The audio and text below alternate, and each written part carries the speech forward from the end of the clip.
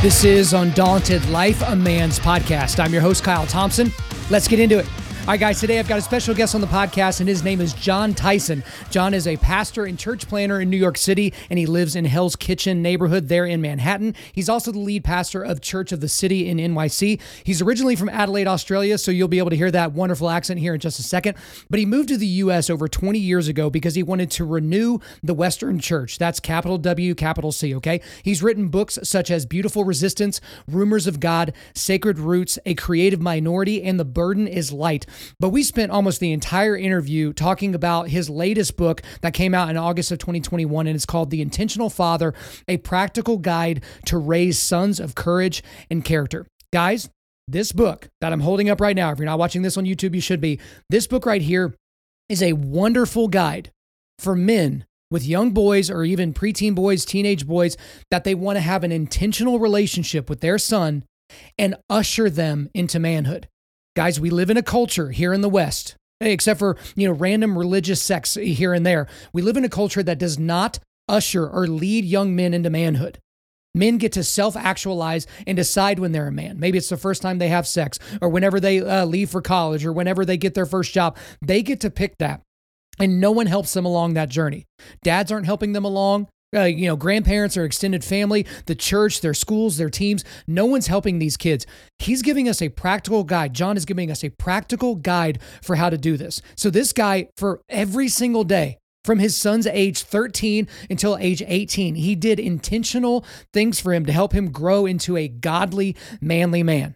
I'm not kidding. I mean, he really, really did. We didn't get into all the detail in this interview because we only had about an hour together. But guys, you're definitely going to listen to this. Even if you don't have sons, if you have daughters, there's a lot of wisdom in here. And we actually talk about that. Well, what if I just have daughters? But guys, I don't want to keep him from you any longer. So without further ado, let's get into it. JON TYSON, welcome to Undaunted Life, a Man's Podcast.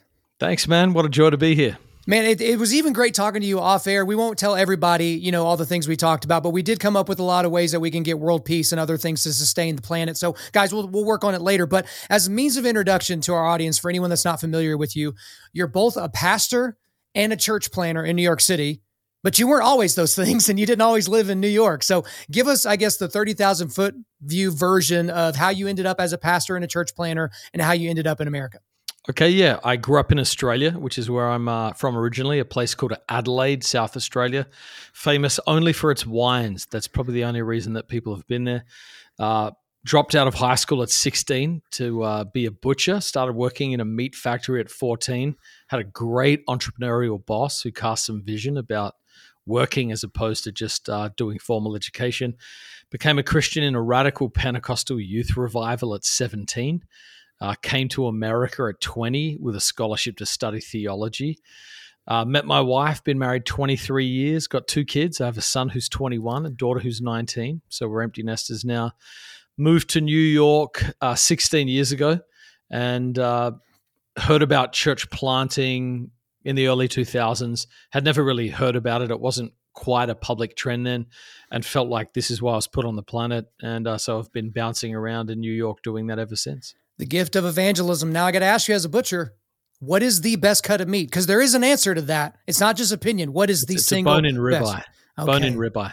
That's what I'm talking about. You're going to get along great with our audience today. Yes. But man, I don't want to waste any more time. I want to get into the reason why I really wanted to have you on the show. And it's this book, The Intentional Father, A Practical Guide to Raise Sons of Courage and Character. Guys, I'm going to tell you right now, it's in the show notes. Pause this. If you're driving, pull over to the side of the road, order this book and order the hard copy. It's gorgeous. All right. They did a great job with this thing, but we're going to go into a lot of the details as to the book here, but in the most basic form possible. What is the book about? The book is about recovering a lost process to produce healthy men for the good of the world. That's it. And so when you say healthy, so help me a little bit with that, especially right now, everyone thinks they know about health and they talk about it because they listen to Joe Rogan or something like that. But when you say healthy, specifically in the idea of masculinity, of manhood, what do you mean? Well, I'm a follower of Jesus. And so my conviction is that the greatest man who has ever lived is Jesus. Jesus was the perfect combination of compassion and courage. He knew how to get every moment right. If it required confrontation, he would throw over the tables, make a whip, drive people out. He would also weep at the death of his friends. He was like a fully integrated man, lived for something beyond himself, true greatness, and had a spirituality and earthliness, understood manual labor, moved in the supernatural. I'm trying to raise up people like Jesus. So to me, that's the ultimate goal, is helping dads have a vision to produce their sons to become like Christ. Well, I think it's so interesting that you bring, obviously being a pastor, you bring Christ in the conversation so early, because I'm going to go through several quotes from your book. But one that struck me very early in the book was actually from the foreword. And the foreword was written by David Kinnaman, who's the president of Barna, which is the entity that kind of helped get the statistics and research together for the book. He said that churches are not helping fathers find a way to usher boys into manhood. And I would say that I agree with this sentiment. I've talked about this on my show quite a bit. I'm curious as to whether or not you, as a pastor, because this is kind of talking about yourself a little bit, whether or not you agree with that assessment. And then I guess overall, culturally, why are most Western boys not initiated or ushered or welcomed into manhood? Well, the first part of that question about how the church is doing, the American church, the church around the world is so large. The American church is so fragmented. I would say in sort of mainline evangelical churches, we are failing miserably. And what I mean by that is somewhere still around 70% of young people lose their faith when they go into college, first year of college. If we had a plan that resulted in a 70% failure rate, we would probably change our plan. And so my anecdotal and maybe statistically acknowledged evidence is like, it's not working. I mean, the rates of depression, particularly against young men, sense of aimlessness, lack of purpose, lack of confidence, extended adolescence, these are all culturally recognized signs.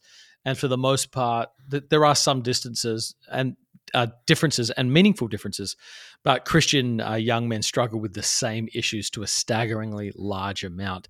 So I think the proof is out there. I think we're failing because I think a lot of folks are overwhelmed. I think a lot of churches don't know what to do with the good of male energy, and so they don't know how to channel it in redemptive ways. How do you tap into a man's capacity and ambition? Well, hey, be a greeter doesn't feel exactly like how to utilize what it is that a man can do. So I think, I think the culture's overwhelmed us. The church hasn't quite known what to do with male strength. Faith often can feel very ethereal and disconnected from real life. And then there's a bunch of stereotypes out there that I think, can produce frustration and disillusionment. So the church has a lot of work to do. And, our church, the challenge I have in my church is that, you've been in New York City. My church is filled with babies and middle-aged people. I have very, very few teenagers. The ones, the dads we do have raising teenagers, honestly, are killing it. Great. I could not be more proud of the fathers in my church, particularly with teenage boys. I've got dads who have gotten up every single day to pour into their kids since their sons turned 13. Dads meeting monthly with a cohort of boys to give them real-world training and skills.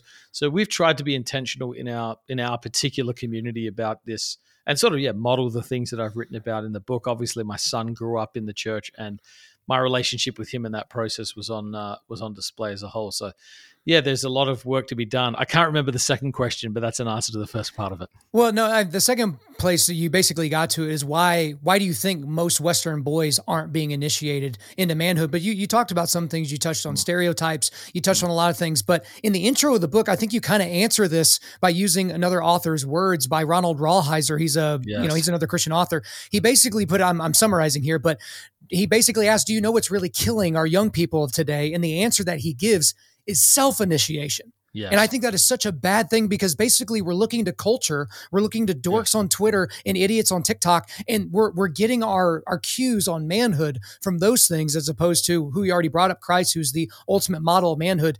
What is kind of your vision, or what you see around the issue that is coming from this self-initiation? Well, it's happening. It's a God-designed process. Somewhere in the early adolescence, whether that's between 10 or 13, maybe a little later, you begin to undergo very, very real changes. There's a huge wash of testosterone begins to develop at a disproportionate rate. All of a sudden, you view reality differently. You're becoming more competitive. You're interested in the opposite sex. All of these, it feels like you've inherited a different world. So you've got all of these confusing, potent energies, and you're trying to figure out what to do with it. It's a very, very confusing time. A man will go outside of him. These energies are directed externally. They must find expression because they're designed by God to find expression. And without wise, compassionate guides, understanding guides to get us through that, people will self-initiate. And we see this all the time. We see people self-initiating with their sexuality, self-initiating with violence, self-initiating with energy, self-initiating with money, or failure to initiate, which is then, what forms into unformed men. And so I think this is one of the Christian advantages that we have. Forget that. It's something we can offer to the world as a whole, reclaiming this ancient process and then normalizing it in our communities. The number one feedback I got, like again, my son's about to turn 22, so this was almost a decade ago. The number one piece of feedback I got from people around me was, how do I get help doing what you're doing with your son? It was such a point of attraction for other men. Mm-hmm. And my conviction is every dad at the core of his being has a desire to be a good father. Most of them feel overwhelmed, either with personal brokenness or a lack of knowledge to know what to do because they never experienced it themselves. And so I think recovering this process and offering it to others is a huge thing that Christians can bring to the table.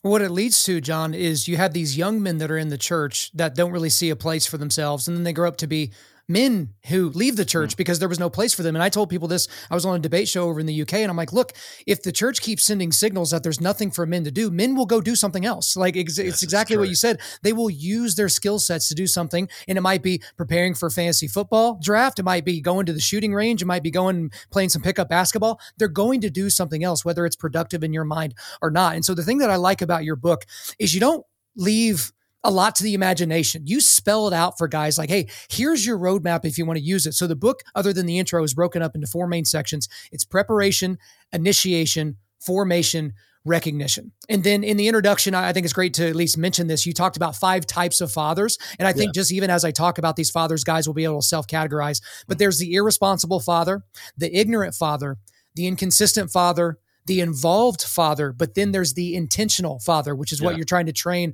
all these people to be. But I do want to go ahead and get into the first main section, which is preparation. You brought up 4 questions that I thought were amazing that, to be honest with you, John, since I read them, have almost been haunting me because I have an 18-month-year-old son and another son, Lord willing, on the way here very soon. And the 4 questions were, what do you want your son to know about God, about himself, and about life? Who do you want your son to be? What skills do you want your son to have? And what formational experiences do you want him to have? So you could have asked a million questions, and I'm not going to have you respond to all of them, but you can kind of pick and choose. But why are those kind of the 4 core questions that a dad should really reckon with? Well, I mean, I felt like there's probably 100 helpful questions, but particularly because young people, young teenagers in particular, they're so malleable, they're so shapeable, they're developing their values, they're developing their worldview. And so I just found myself when I was meditating, like, what are the essential characters for my own son I want to make sure I deposit in him? It was basically, I want him to have character. I want him to know, I want him to be a man of wisdom. I want him to have skills. And then I want to create circumstances that actually facilitate this so it's not all head knowledge. Somebody on Twitter, I think, put out and said, hey, do you know that this is like identical to like the Army Rangers process of formation? And I was like, no, I've never even heard that. But apparently it's the same sort of thing. It's about character. It's about skill. It's about wisdom, knowing the right things that need to happen. So I would think, where do most young men feel overwhelmed? It's like they don't know who to be. They don't know what to do. And if we can create sort of conscious environments that draw them out, safe places to fail, to question, to experiment, to learn, to grow, I think that when they head out into the world, we're going to have people who are formed in the right places. And you can build a 1,000 beautiful things on top of the right foundation, but with the wrong foundation, nothing's going to last. Yeah, it's certainly not going to last. And there's going to be nothing for them to give on to the next side. So that's the thing that I found really amazing about this is if you think about it, if you had woundedness, which you brought up earlier, you're going to carry that woundedness on, even if you don't want to, even if you're not aware of it. And so imagine if you're carrying around generational woundedness, that becomes a major issue, not just for your sons, but for the rest of your progeny. But then you move on from that section, then we really start getting into the meat of how to do this. And you talk about an initiation, the initiation phase, if you will. And in this section, you talk about something that I've never heard of before, and it's called the severing dinner. Okay. Yes, and that's the most controversial part of anything I talk about. Yes. All right. So I'm going to summarize what I think about it, and then you can correct the record. But a severing dinner is basically where you send your son, 13 years old, out with mom. They do a dinner. Mom, says all the things she loves about him and all these things, but basically explains to the son, your dad is now going to be taking on, or maybe you don't say this explicitly, daddy is now the main parent for you. Like, I've done all I can with you up to this point, but your dad's going to be the main figurehead for you at this point. And, for the kid, for the son, it's like, maybe they're a little bit confused. Maybe it's not as grandiose as a moment, but for mom, for the lioness in this situation, I just got to tell you right from the very beginning, John, it struck me as odd. It struck me as highly unnecessary. And my wife is a legitimate lioness. So I'm like, I don't want her to take the next 5 years off, but I know you put a lot of thought and really philosophy into why you would even want to do a severing dinner. So you go and give me the reasons why I'm wrong, why it's not weird, why it's not odd. Okay, so James Hollis, who's a Jungian psychologist and is probably one of the secret sources between Richard Rohr's halftime stuff and a lot of Ronald Rolheiser's stuff, says that all societies that have ever existed, almost by divine blueprint, have had a 6-step process for raising young men. And this is where I basically build a chunk of my stuff off. He said, but the first 2 steps are interesting. The first one is the removal from the childhood environment. There has to be a conscious whole life shift where a person knows they're stepping into a different season. And then number 2, the death of childhood psychology. There has to be a moment when the child is shocked. And this is why, sort of ancient tribes would sometimes do circumcision at 13 or whatever, remove them from the presence of women, physical change, pain, healing, belonging, and all the rest of it. So he basically acknowledged you need to have these moments where you realize it's not just more of the same, but something is radically different. Now, my wife is an alpha apex predator. I mean, she's an 8 on the Enneagram. She's a super strong woman. She's a survivor. She's an overcomer. She's been through hell, and she's made it with a beautiful countenance. But there's something important about a boy knowing that he is entering into a journey with a community of men that will be his primary shaping force. Now, my wife today may have a better relationship with my son than I do. We both have an amazing relationship. So I'm not telling mums to take time off, but here's what I've noticed. A lot of mums tend to have a default nurturing mechanism, which I will violently reduce to they're there. Okay, they're there. It's really hard, Mom. They're there. And dads tend to have a pushing mechanism, which is level up. You can do it. And a lot of times what I was trying to do in that moment was, and I saw this happen a lot with my son, he would want to go back and say, this is really hard. Getting up early is hard. Dad's pushing me, and collapse back to comfort. And the whole goal was for the mother not to disengage, but to say, I want to push you back towards your father. He's doing this because he loves you. And she could soften the intensity of the process, which I believe would lead to underdevelopment. Now, when I was hiking across Spain, we did the 500-mile hike across Spain to sort of close our journey. I asked my son, I said, hey, Nate, I'm getting a ton of pushback on the severing dinner. What do you think? And he responded with such passion. He said, you cannot leave that out of the book. He said that was the most helpful thing psychologically to frame the whole process up. And he said, I love Mum. We both know Mum's a really strong woman. But there was something about me knowing I was entering into these years with you as my primary guide that was super helpful for me. So ancient societies felt it was necessary. And I believe there is something psychically formative about severing that the bond that pushes them forward into something else. But I say to people, it's a guide. You don't want to do it, skip it. Hey, that's it. I'm a pragmatist, man. Right.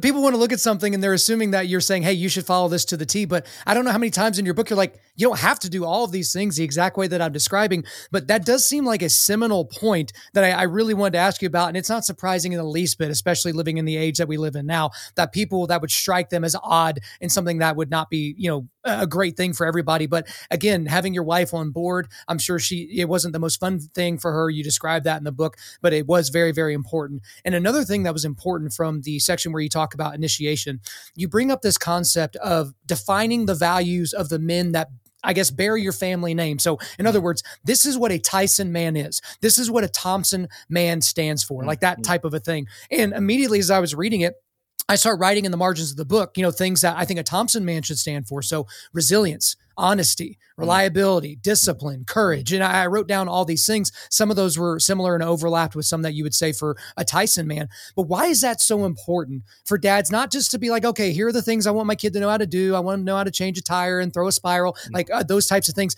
But saying, here are the definitive qualities of what makes a fill in the blank man a fill in the blank man. I think God's desire is for our lives, generation by generation, to get better and distribute more blessing into the future. I think God is a generational God. And if we are stewarding our own stories well and desiring to have a godly legacy that we leave into the future, we have to discern what these things are and we have to pass them forward. The problem with a lot of young folks today is, and a part of this is chronological and a part of it is generational. When you're young, you think the whole world started when you were born. You cannot conceive of any history that really mattered before you had sort of conscious awareness of life. And we do live in a generation that is severed for the most part from previous generations in healthy ways and looks only with disregard. A lot of them look at I'm just thinking about media interviews I've seen with teenagers. Mm-hmm. They look at the world and they think you've been poor stewards of creation. Right. They look at violence in culture and they say you failed to bring a society of peace. They look at excess and say you failed to pass on any sort of self-control or restraint. So this is a lot of criticisms, some of it genuine, of previous generations. And I want to push back on that and say, hey, no, there's good things you need that you will miss out on if you do not receive, because I have walked faithfully with God and I have handled a large section of my business and I've got some wisdom and stuff to pass on to you. And I think that there can be an ache and a longing to know that we're a part of something bigger. My greatest longing growing up, I would see other families that had these multi-generational traditions, either property that they own going to family homes, family properties that grandparents had brought, or traditions that would happen at Christmas and other times. And my home, for a lot of different reasons, had very few of those. And I ached to be a part of a story larger than mine that was an inherited blessing that I got to pass on. I'll tell you something that's interesting. The two families that understand the importance of generational stories are the poor and the ultra wealthy. It's the middle class that don't value them.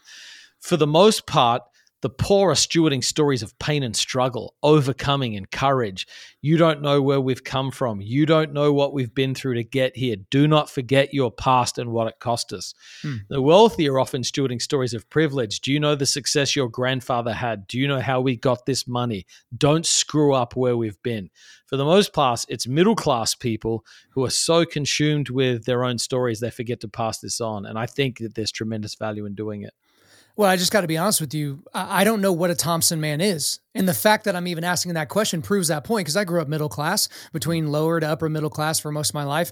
And there was no conversation around that. So I can't imagine what it's going to be like for my son whenever I defined for him, hey, here's what a Thompson man is. He doesn't know any better. I'm not going to say your great, great, great grandpa Thompson said this, this, and this. It's going to be a little bit different, but it is going to have a large impact on him. So you've taken us so far through preparation. We just wrapped up initiation, but then you get into formation. This is where we really start, getting down to the nitty gritty of how we're going to be doing these things. And in this section, you talk about a lot of different things. Again, guys, you're just going to have to go get the book. We are barely scratching the surface here. Okay. But you talk about preparing for big moments. Okay. So, and you threw out a bunch of examples like first girlfriend, first time shaving, first exposure to porn or drugs, or first exposure to death, sickness, those types of things. Why are these big moments so big, and how can we as intentional fathers capitalize on those big moments? Well, there's something about our neuroplasticity and how our brains work, where there's been a ton of research that showed basically the major memories Memories are encoded, deeply encoded, which means we carry them and retrieve them and live from them in moments of trauma, in moments of beauty, and they're disproportionately susceptible in our late teenage years and our early 20s. That's why if you ask someone, like, what's your favorite song? It's often something that was like your first year of college or late high school. There's some sort of like depth to them that is just wired by God there. And so I think, we can do tremendous power in getting these right. So that's a part of the way of leaving a lifetime legacy. One of the most meaningful things my son has ever said to me, this was last year. He'd come home from college. He was around in the summer. We're driving along, and he said to me, we're talking about how one of his friends was struggling right now. And he was struggling with a bunch of stuff for a bunch of different reasons. And my son, while I was driving along, said to me, Dad, I've been thinking about my childhood and my friend, and how when you grow up, there's all these moments that your dad is meant to give you, and they're meant to do stuff in you that you carry through your life. And I just want to say thank you, because I know that you created all those moments for me, and they're in my heart. And I said, and that's an amazing thing to have your son say to you. I mean, that's great. It's a tearjerker. Yeah. So I said, well, what are some of the things that stood out? And I was stunned with the way that he was able to recall some of the intentional things I did. But then surprisingly, some things that I thought weren't that big a deal were life-altering for him. Just moments where I was like, you know what, I don't know if I've got the energy, but let me just do it anyway. Some of those smaller moments were things that he really carried in his heart. Some of the, should I say it or not? You know what, let me just say it. And those words pierced his heart, encouraged him, and have stayed with him. So, Jim Rohn, an old self-help guy that, I actually really respect and have appreciated a lot of his stuff. He said, life is measured by the intensity and frequency of beautiful moments. Like that's what it is. It's intense moments that stay with us. And the more we can consciously curate those and be aware of the ones that he's experiencing on his own. So, for example, when I talked about first exposure to porn, the first time someone sees, and all porn today is hardcore porn. We're not talking about Playboy seeing a topless woman. What happens in a kid's head when that happens? There's a desire for more, a sense of shame, particularly if they grow up in a household of faith, an awareness of consciously violating a moral boundary. How you handle that moment will create shame or godly repentance for the rest of their life. You don't want to wing something that powerful.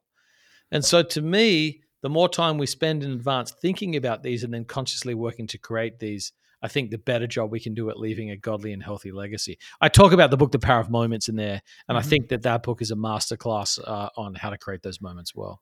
Well, John, the reality is everybody remembers stuff from childhood. Like we all remember stuff, whether it was intentional from our fathers or not. And I think a lot of guys that are like slaves to authenticity or something like that will be like, well, I want the moments to just happen naturally. I don't want to plan for it. It's like, why? If the moment's awesome, like, is this about you or is this about your son? So like, I just the thought of like, taking your kid out of school early to go to an afternoon baseball game in your community, or waking him up in the middle of the night because some big news thing happened. You wanted him to see it live on television. Like, I think those are things that are so minor, but it's going to be so much better than the little bit more sleep they would have gotten, or that 1 or 2 hours that you're going to miss from work, the little bit of vacation that you had to take. So I think the winging it process is what causes a lot of issues for guys, because guys will just not wing it. They'll keep the arrow in their quiver, as it were. Yeah, I agree. What I'm trying to develop is an instinct of awareness of moments. Like these years are so disproportionately formative. You're always just scanning and asking the question, how do I make this moment matter? Or does this moment matter? Or how can I push this to matter? And so to me, I think that's really important. A lot of folks, part of the feedback I get, which I don't think your audience may be different. A lot of pushback I get is like, man, this is so intense. And I was like, this is so much. I say, you want to know what's intense? When your kid comes and tells you filled my life with wounds. That's what's intense. And I can tell you, that's way worse. Yeah, and I can tell you now, after having my son out of the house for 4 years almost, if I had my time again, I would have gone harder, not dialed it down. If I would very, very gladly trade 100 hours that I spent watching TV or movies for 100 hours with my son again. So I'm telling you, like you will regret not making moments more than you will working hard to create beautiful ones. I mean, I think about that literally all the time because we live in this culture where it's so I just binge watched this show on Netflix or on Amazon Prime. And then it's like, okay, when's the next show or what show am I going to move to now? And it's all these people that are looking for 10 more hours of distraction from their normal life. And it's like, bro, when's the last time you read a book? When's the last time you put on your running shoes? Like, when's the last time you took your wife on a date and we're worried about Squid Game season 2? Like, what are we talking about here? Now, I do want to get into a little bit because from that section at the beginning of chapter 10, that's a chapter called Being Good at Being a Man. You have this quote that I wanted to ask you about, and the quote's this: young men today don't aspire to a moralistic vision of generic goodness. They want a deep understanding of what a man actually is and how to be good at that.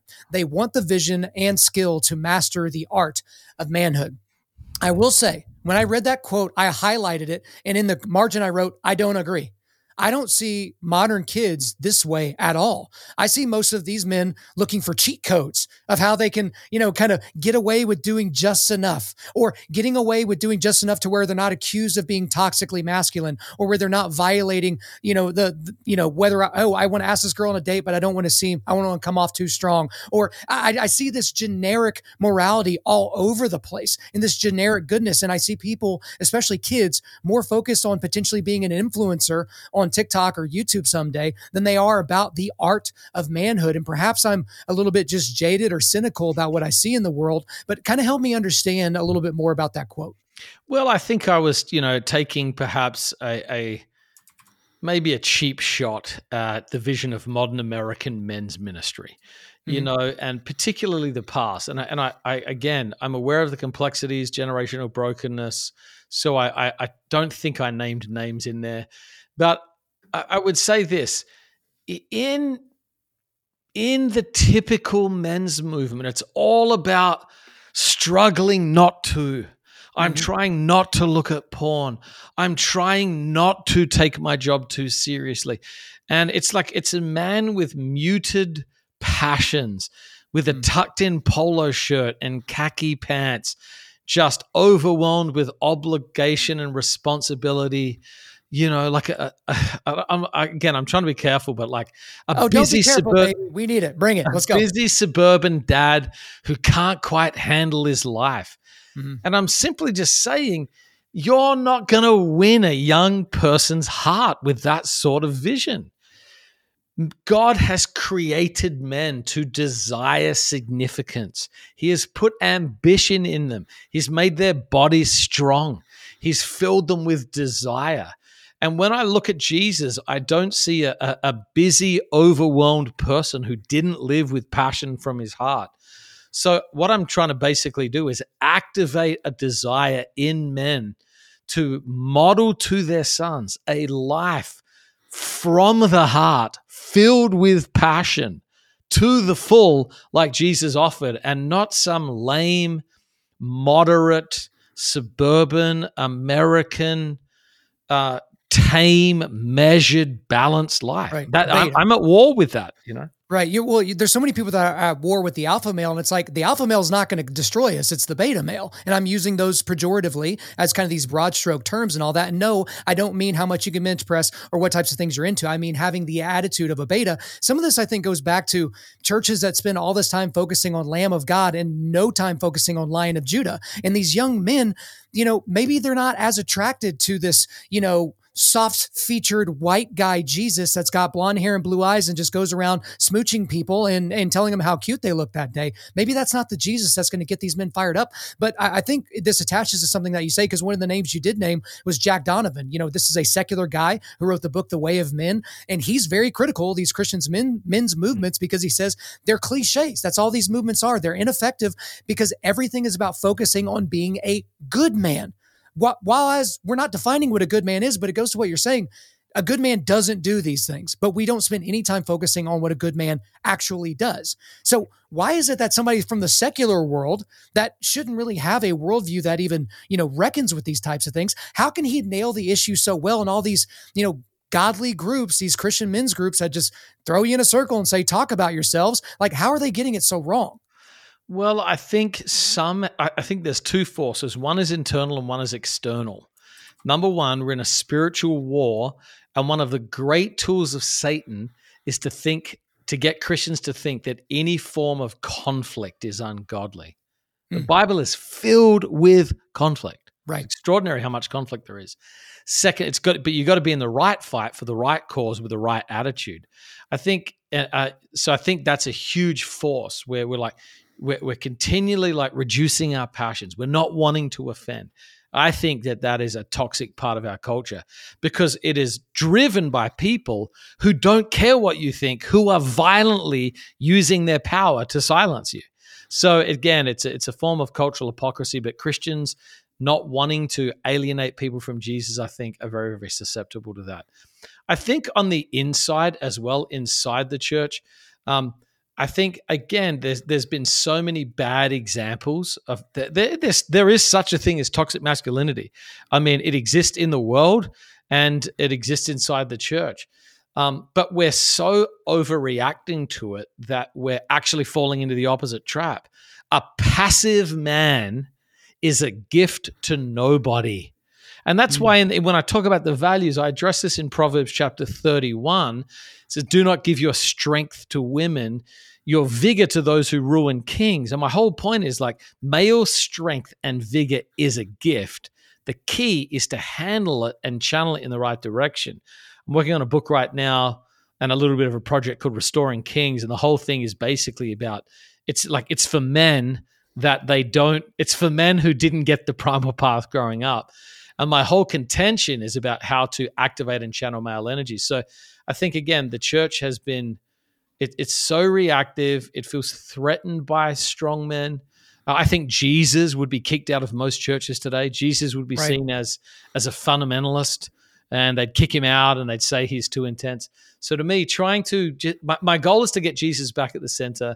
When you read the Gospels, Jesus is more shocking and more passionate than any of us are truly comfortable with. He is 100% lamb and 100% lion. He's 100% grace, 100% truth. I think part of the reason people think is that if they pour enough of those two things into the Jesus bowl, they'll get 100% of something. But he's not 75% lamb, 25% lion. He doesn't exist in that type of a mindset, even though that would be easier for us to all digest.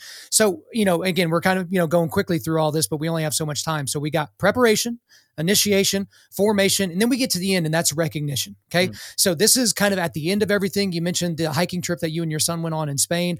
This is a ceremony of welcome and blessing. And I don't have a question prepared for this side. I just want to give you a little bit of space to explain why the recognition portion is so important and what guys should be thinking about as they're kind of moving towards this area. Well, a big part of it is about identity. I mean, there's a very, very simple psychological concept. We get our sense of worth based on the person whose opinion we value the most. I mean, that's where our line of recognition. We know it should be God, but there's something I think within a man's heart where he's looking for blessing and recognition from his father. There's like I've been a pastor for 25 years. I've seen thousands and thousands of people come through our church in New York. I was a youth pastor before that in large mega churches. There is something about every man that aches for the recognition of his father to say, way to go, I'm proud of you, I love you, I bless you. It is one of the most primal forces on planet Earth. If you've seen, I don't know if you saw Ad Astra, a powerful movie about fatherhood, or what was the one Behind the Pines about multi-generational impact? All of these things have the same story. I'm wounded and I ache for blessing. And you're either going to live from blessing or you're going to strive for blessing. And I think one of the greatest things we can do is create a foundation of blessing in the life of our sons. So I think there's a primal need where people ache for that. Secondarily, I think people desire to belong to a community of men. Where in our world today are there environments where men can be vulnerable and accepted and pushed and challenged? Where is that? Like that, there's the only place, I'm telling you, the only place I think I find this is in cigar bars.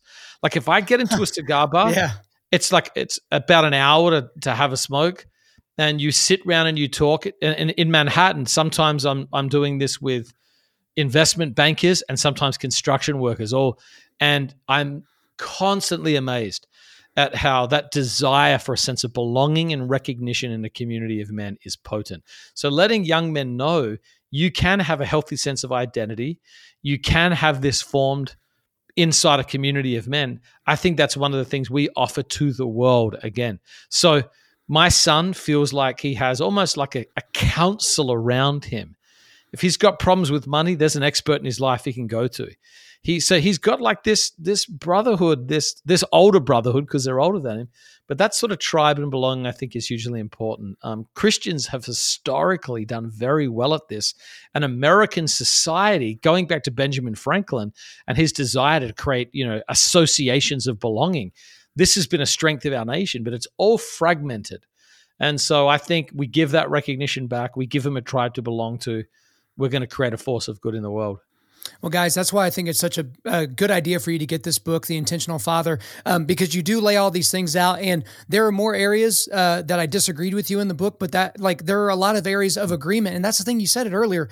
You don't have to take this thing whole cloth. If you do, you're probably not going to mess it up too bad, but you can obviously put your own flavor in it. Your family background's different, where you live's different. Like not everyone can go to Spain and do a hiking trip. Like it's just different. But guys, there's a lot of really great tools in here, but you have other tools as well that are just outside of this book and the other books that you've written. And you've mentioned it, I believe, earlier in our interview here, and that's the primal path. Okay. So what is the primal path and how does it, I guess, work alongside the intentional father?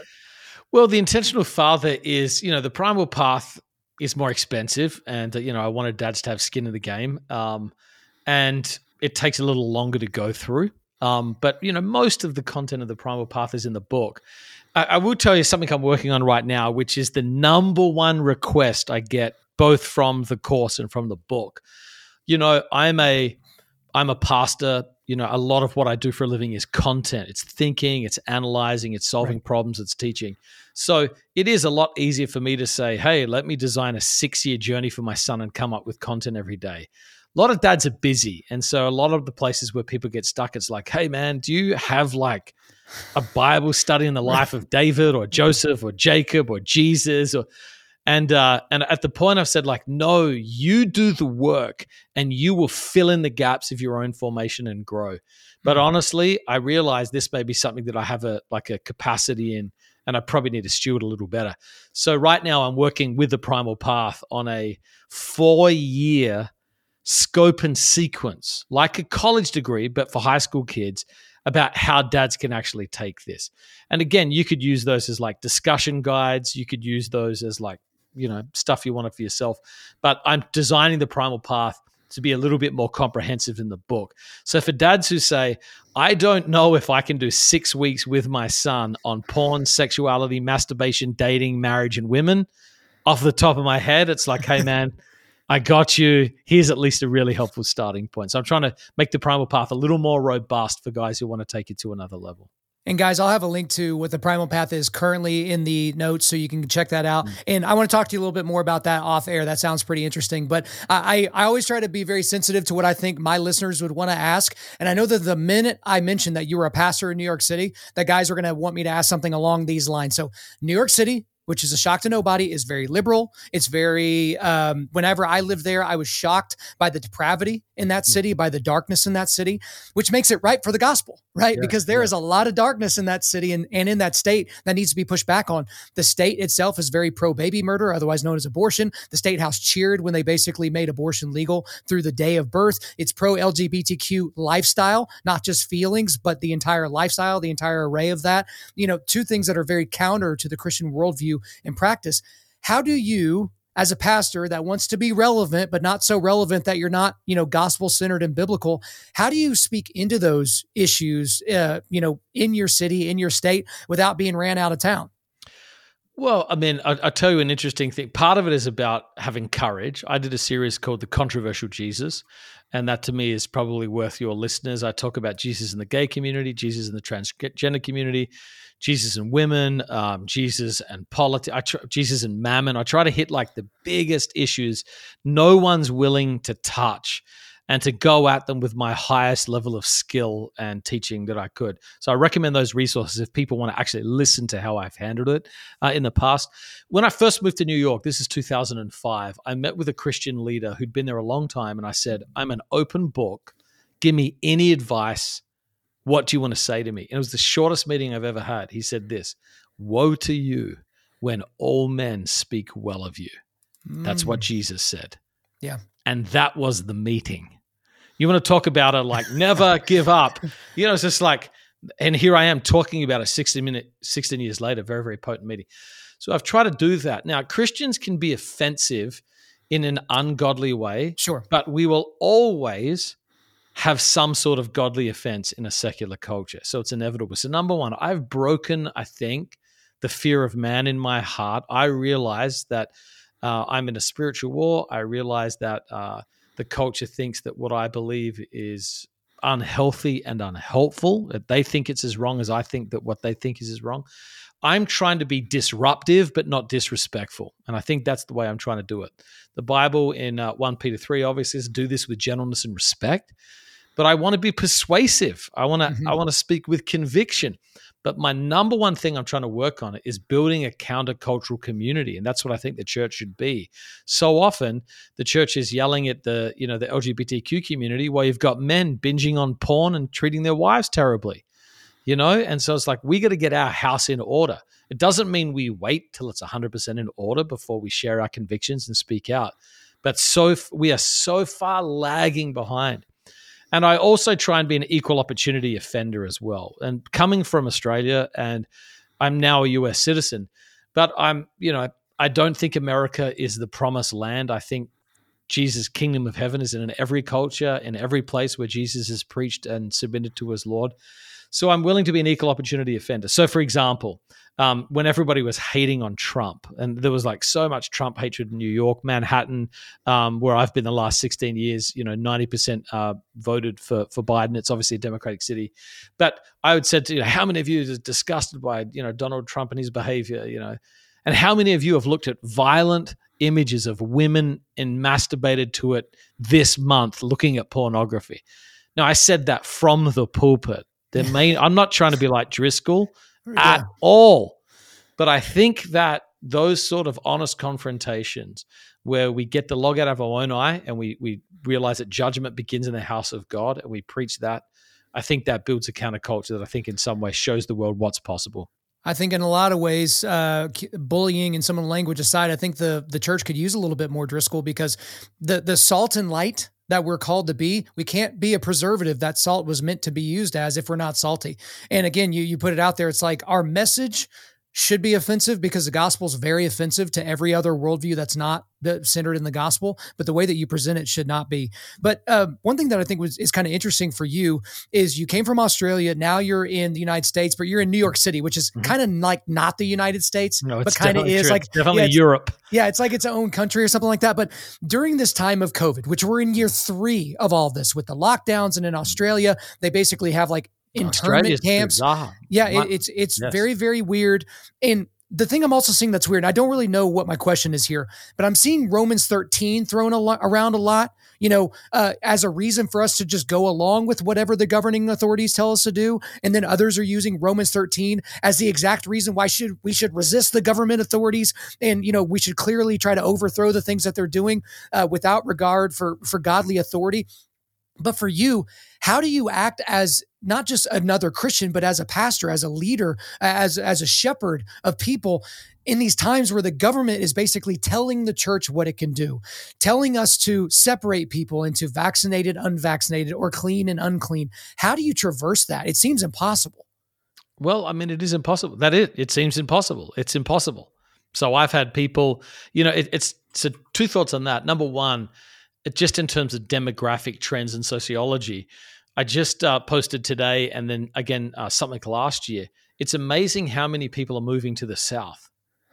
Right, the top 10 areas of where people are moving are all red states, all those cities. Yeah, I mean, if I was in politics, rather than just accusing everybody for doing that, I would try and understand the reasoning behind what is it about these other parts of the country that is making people bleed out from them and want to go into different environments. I don't have an opinion on that. That's a fascinating thing to me. The southern states traditionally, even during COVID, have defied a lot of the orders and had a larger sense of freedom. I think you got to be wise. What is the goal? It's to be a godly, wise man. So how do you handle these things with wisdom? And I think for me, it's like place to place, it's very, very different. I got COVID in March 2020. My wife got it. This is right on the front end. My wife was in bed for a month and almost died. I'm grateful for the vaccine in many ways. You look at the ways people's like I just saw a chart this morning. It's like the people who are dying for the most part are unvaccinated people. Now, am I a vaccine pusher? No, I want to be wise in how all of these things play together. What I think should happen is that Christians should live with a freedom of conscience. I think pastors should lead as much as they can from the scriptures. They should obey where they must. They should defy where they must. But I'll tell you this, moralizing it, and then hating other Christians because of it is not building credibility in the eyes of the world.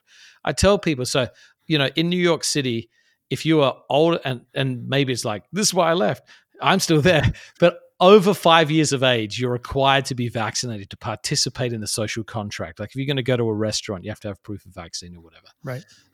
We don't require proof of vaccine at our church. I was like, that's a line I'm not willing to make. I'm not going to say, hey, you have to show a vaccine card at the door. And I believe that the US still has places for exemptions and that sort of thing. What I get frustrated about is I tell people, I've been in New York 16 years. I've preached on all the hard topics. I've lived with convictions. I've modeled integrity.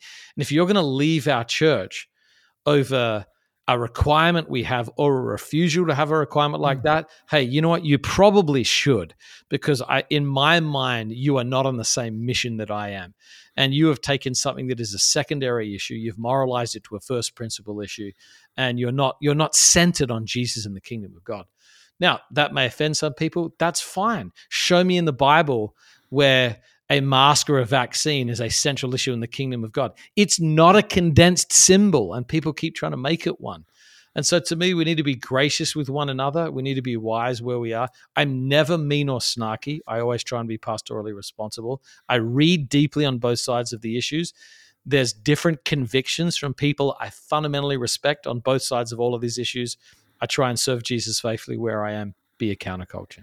Well, John, it's so much easier to deal with life when we can granularize everything, right? If we make everything about the mask, because I know people that have left churches because they had a mask mandate. I know people that have left churches because they didn't have a mask mandate. And I was just like, is your discipleship with under that, shepherd so weak that it can be altered with one thing that doesn't seem to be like that big of a deal? And I feel like I opened up a can of worms without having requisite time to really deal with it. But I want to go ahead and move into the last section of the show here. And John, I'm watching the clock. Oh, we got about 5 minutes left, but this last section just kind of rapid fire. Is that okay? Yes.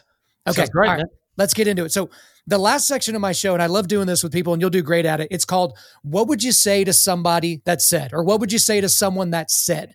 Okay. And I'm going to fill in the blank with a statement, okay? And it could be about a little thing or it can be about a big thing, but here's the deal. You have 30 seconds to respond, okay? We can't get into philosophy. We can't get into a bunch of first point, second point, main point. It is just straight up meat potatoes. You got to give me the first thing off the top of your head. So you think you're up for it? Yeah, man, let's go. Okay. What would you say to someone that said, I simply don't have time to be an intentional father? You will sadly live with the consequences of your lack of intentionality. The pain of regret is greater than the pain of discipline. Make the time. All right. What would you say to someone that said, I'm not comfortable with pastors making money on things that are outside of their normal job duties? I would say the Apostle Paul funded his entire mission by making tents and receiving donations. 1 Timothy 5 says the elders who teach and lead well are worthy of double honor, and Paul still made tents. So you need to get a larger theology about how money works. All right, let's keep going. You're doing great. What would you say to someone that said, if I only have daughters, do I still need to try and become an intentional father? 100%. I've got a whole nother thing that I did for my daughter called 50 Pieces of My Heart, 50 key deposits every dad needs to make in his daughter's life. I'm working on that right now. They need it. Very good. Well, we'll make sure to have you back on whenever that is done, because our guys definitely need that as well. What would you say to someone that said, Australia will never be as good at rugby as New Zealand? That sadly may be true. I mean, that sadly may be true. I can acknowledge the All Blacks are something else. Okay, I've got a neighbor that lives a few doors down that used to play for the All Blacks, so I kind of asked that question specifically for him. Had to get that needle in here. Yes. Just a few more left. What would you say to someone that said, my number one goal as a man is to provide financially for my family. The rest will take care of itself. It will not take care of itself. You're wrong. You need a bigger view of success, and I think you need to ask the people who you are responsible for, what does success look like in our relationship, not just financially? Money does matter because a lack of money creates stress and strain that's often unnecessary. But you need a bigger view and a wider vision of relationships. All right. What would you say to someone that said the Western church will eventually collapse? That's not true. They're wrong. Give me a little Jesus bit more. Jesus is building his church. That is the spirit of Elijah. Woe is me, I'm the only one. Jesus is, and God's like, there's 7,000 people I've got for myself. God's plans are always bigger than our ability to understand them. He'll always have a faithful remnant. All right. What would you say to someone that said, Aussie, Aussie, Aussie? Oi, oi, oi. I've always wanted to do that, and it was never appropriate until this exact moment. There So you thank go. you for allowing me to do that. But last question of the day here. All right, John, what would you say to someone that said masculinity is inherently toxic? They're wrong. They're wrong. That's it. I agree that they're wrong. Definitely guys that listen to this show agree that they're wrong. But John, we have taken a lot of your time today and we went into a lot of detail in this book. Again, guys, the book is in the show notes, The Intentional Father. But, we don't have time to go into any of the other issues, any other cans of worms that I opened. But that is all for me. Is there anything else you want to get off your chest? No, man, this was good. Thanks so much for listening, taking the time. And I really appreciate you reading the book and giving a thoughtful sort of back and forth on it. A lot of folks just like wing meta questions. It's obvious you worked hard. Thanks for taking the time to do that. I respect that. Well, I appreciate that. That is my thing. If you're going to donate your time to me, I better donate my thought and input into the things that you've done because that's better for you, better for me, and certainly better for the audience. But Jon Tyson, thank you so much for coming on Undaunted Life of Man's podcast. No worries. Cheers, mate. Appreciate it. There you go, guys. I hope you enjoyed our interview with Jon Tyson. There's a lot of practical knowledge and wisdom in there, a lot of stuff for you to take and chew on later. But before we let you go, we are going to do a quick resilience boost at Undaunted Life. Our mission is equipping men to push back darkness. And specifically, we do that with content like this podcast that helps you forge spiritual, mental, and physical resilience. So I've got 2 links for you today. I've got a link to the Amazon link where you can go and pick up The Intentional Father by Jon Tyson. And I've also got The Intentional Father by Jon Tyson from Barna. So you can order from either of those places. And then also I've got a link to the Primal Path, which we talked about in the interview. All right, guys, thanks so much for listening to the podcast. We do appreciate it. Wherever you're listening to this, please subscribe, rate, and leave us a positive 5-star review. If you want me to come speak live at your event or on your podcast, just shoot me an email to info@undaunted.life. That's info@undaunted.life. You can follow us on Instagram and TikTok and like us on Facebook and check out our website for everything else, including how to donate to keep more content like this coming your way. Just go to www.undaunted.life. And we also want to thank the band August Burns Red for allowing us to use their music for our content. The music on this podcast is their song Cutting the Ties, which is off their 10th anniversary re-recording of their album Leveler. The links are in the description. I'm your host, Kyle Thompson. Remember, keep pushing back darkness, keep forging spiritual, mental, and physical resilience, keep seeking the Lion of Judah.